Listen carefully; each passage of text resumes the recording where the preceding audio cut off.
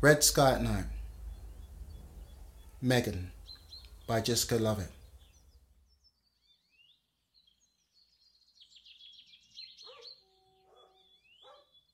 I stand here on the edge of the farm. Fire burns in front of me.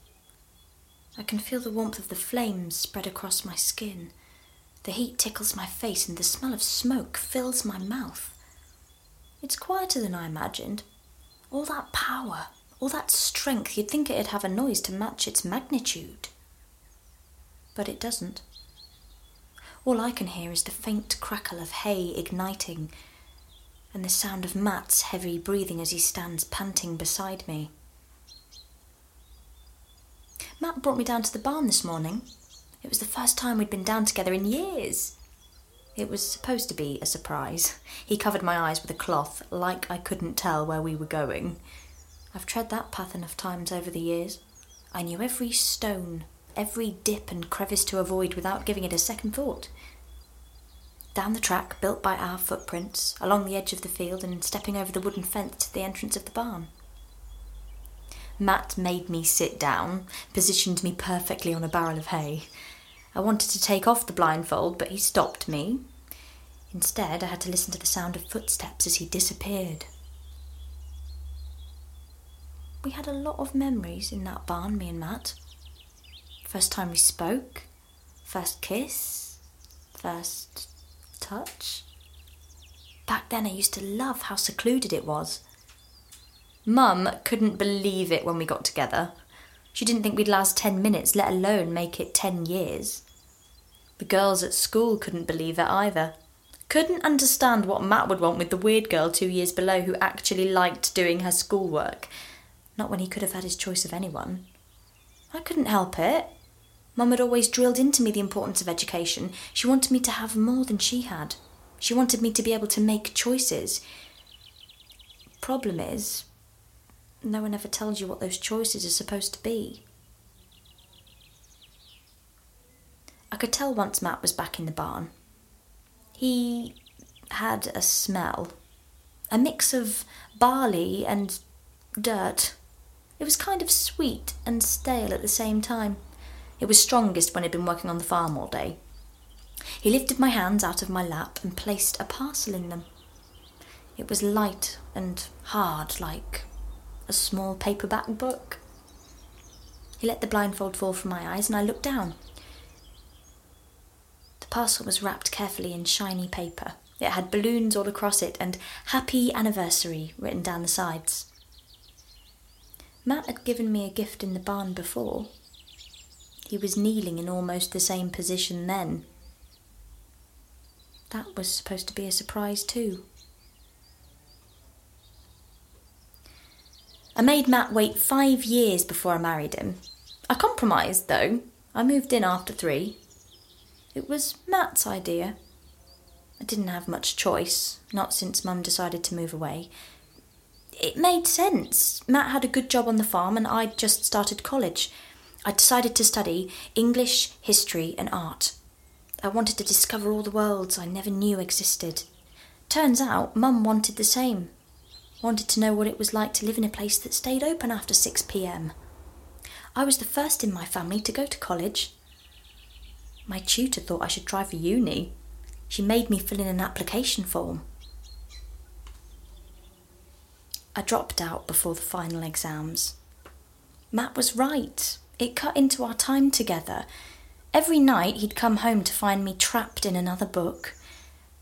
He didn't understand why I wanted to waste my time reading about other people's lives. I guess he thought ours was interesting enough. I ripped through the paper to reveal a white box.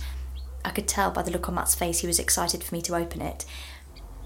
I lifted the lid and felt the soft graze of cloth against my skin. I stared at the items for a while. Matt held them up.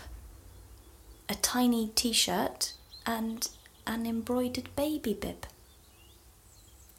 Matt wanted this anniversary to be special. He thought we should do something to make it so. I didn't say anything. I didn't look at him. I got up and ran out. Matt had never been good at giving presents. It's a typical man thing, I guess, but he always preferred practical gifts. He liked to give people things they could use, but not necessarily anything they ever wanted. He'd be pleased if I bought him a new compost bin for Christmas. He didn't see the point in a gift if it wasn't something you could use every day. Not like Mum. She gave me a bunch of her old stuff when she left. A box full of photographs and memories. I put most of it in the attic, except the books.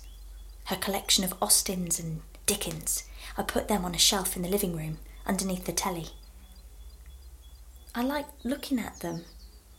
Their soft green covers protecting the stories and worlds inside. Matt hated it. He'd moan about them when we sat and watched TV. I could usually distract him, though.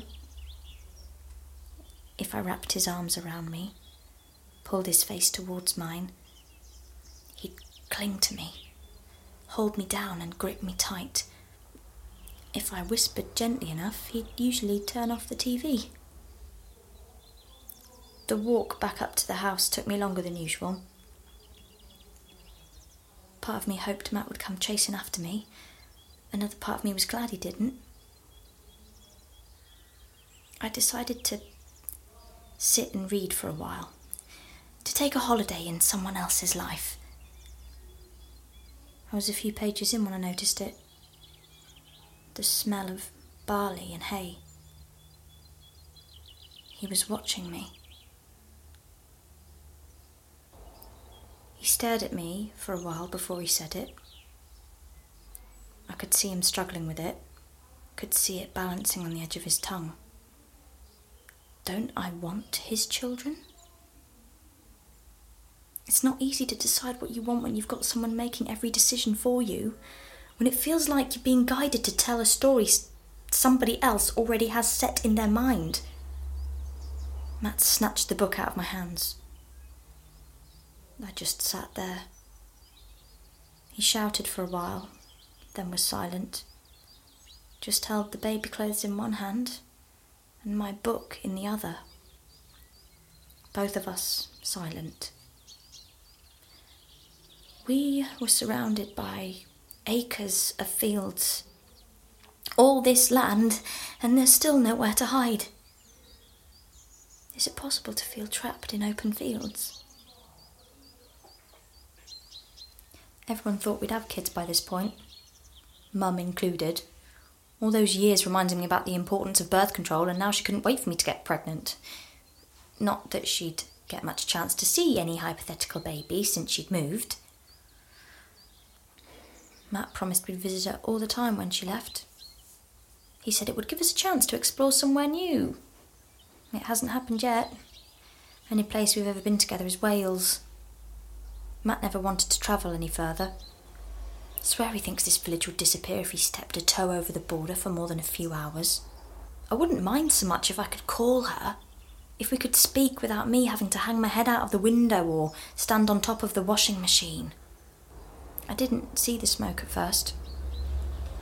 We were still in the same place, neither knowing what to say. I looked up when Matt walked past. I thought he was going to say something. That's when I noticed it, rippling through the air around us. Matt dropped the baby clothes by me and ran, the green blur of Mum's book still in his hands. I don't know what he thought he was doing. I followed him outside. I heard him yelling. I wanted to ignore him, to pretend it wasn't happening, but the smoke was getting thicker and the flames were getting higher, and it wasn't going to go away.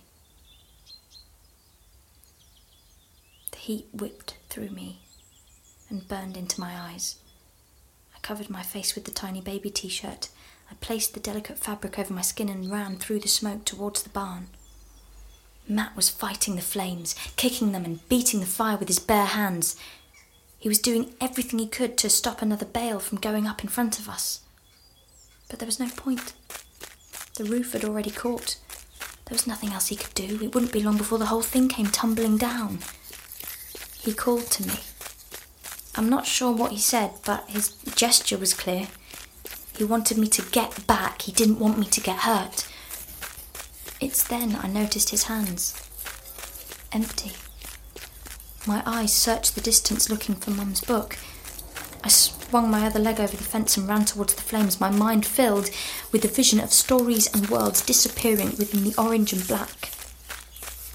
Matt grabbed me. His hand was tight around my arm. I struggled free just as Matt pulled a blur of green from his back pocket. The soft cover was untouched. He kept it safe from harm. I stand here, on the edge of the farm. The fire rages on for all to see. Matt's hand reaches across to me, stopping a few millimetres from mine. We lock eyes over the hay. The smoke swallows up the air around us. His eyes are filled with tears, and I realise I've been looking into that face for the last 10 years. I don't know who I am without it staring back at me. Megan was performed by Danielle Winter, directed by Tinuke by Pentavus Theatre Company, Young Writers Group.